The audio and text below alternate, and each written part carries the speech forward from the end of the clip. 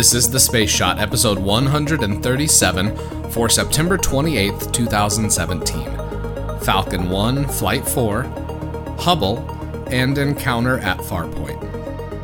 Hey everyone, welcome to The Space Shot, your daily space history, pop culture, and news fix. I'm John Molnix. Sorry, this episode's getting out a little bit later today. This morning was a little bit busy for me, so I apologize for the delay. I've been trying to get episodes out in the morning, and I have been feeling better about getting those out earlier in the day as opposed to way late at night. So hopefully you guys have been appreciating the earlier episodes as well.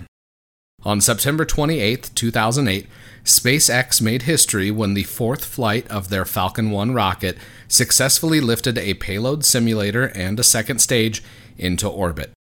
The Falcon 1 rocket stood only 70 feet tall and 5.5 feet wide, tiny when it's compared to the Falcon 9 or Falcon 9 Heavy that's due to launch here soon. The Falcon 1 rocket was originally meant to enter the launch market for small satellites that usually fly as secondary payloads on larger rockets. SpaceX decided against using the Falcon 1 for commercial launches and focused instead on producing the larger, more powerful Falcon 9 rocket. If you've ever looked at the SpaceX mission patches, you'll notice a small four-leaf clover. This four-leaf clover is their good luck charm, the four leaves signifying that the fourth flight of the Falcon 1 was the first successful launch.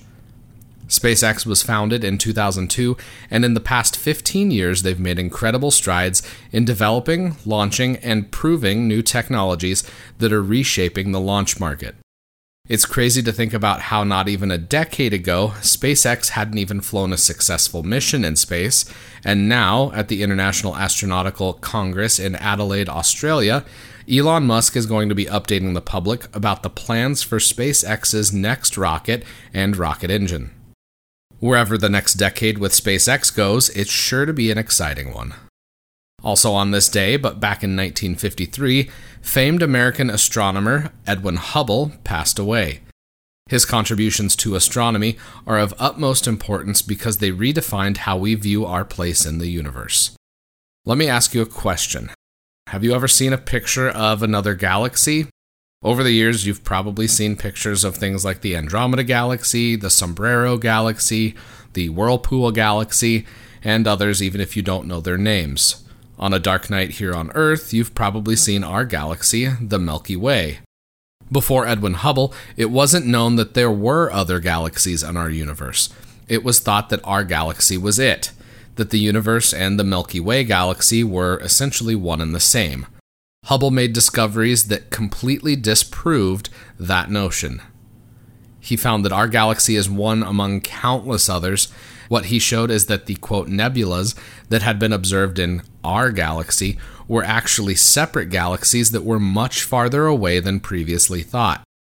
Hubble used what was then the most powerful telescope in the world, the 100-inch Hooker telescope at the Mount Wilson Observatory in California, to redefine the understanding of the universe during the early part of the 20th century.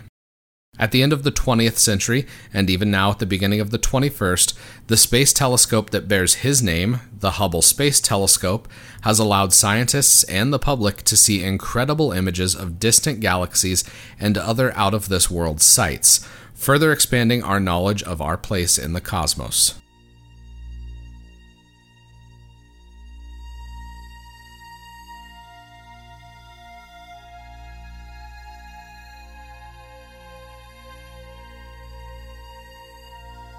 Space, the final frontier. These are the voyages of the Starship Enterprise.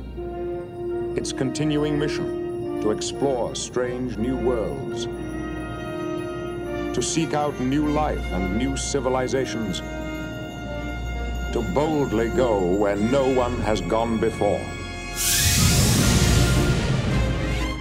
On September 28, 1987, 30 years ago today, Star Trek returned to TV after an 18-year hiatus. The Star Trek The Next Generation premiere episode, titled Encounter at Farpoint, takes the crew of the USS Enterprise D on its maiden voyage, during which they encounter an entity known as Q. Q is one of my favorite characters in all of Star Trek. He, or rather it, is part of the Q continuum, a race of omnipotent beings that typically wreak havoc with the Enterprise and other Starfleet crews. Encounter at Farpoint was a 2-part episode that I rewatched a few days ago, and it's not my favorite series opener. Thankfully, The Next Generation went on to become a fantastic series. It's the Star Trek series that I grew up with, and some of my favorite memories are when I would stay up late watching reruns of episodes as a kid on an old black and white TV that I had in my room. One of the reasons I'm so interested in space is because of Star Trek, so if any of the listeners out there were involved in making Star Trek, thank you. I'm going to start posting a weekly wrap-up post on Facebook every Sunday, and this weekend I'll be featuring Hubble and the Hubble Space Telescope, so make sure to follow the Space Shot on Facebook so you don't miss any of these posts. Check out the show notes for more information on today's episode, and be sure to connect with me on Instagram and Twitter. Find me at John Molnix. I'm always up to chat. If you want to connect with me on Facebook, just search The Space Shot on Facebook and you'll find me, or check out the show notes for a direct link to the Facebook page for the show. Let me know what you think of the show by leaving a rating in iTunes. It takes just a minute, and it makes a huge difference because it helps even more people find the show. I'd also appreciate if you could share The Space Shot with your friends and family, and anyone else that enjoys podcasts. Tomorrow, Discovery returns to flight, and a SpaceX launch. I'm John Molnix, and I'll catch you on the flip side.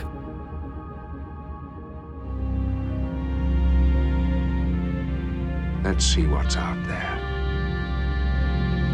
Engage.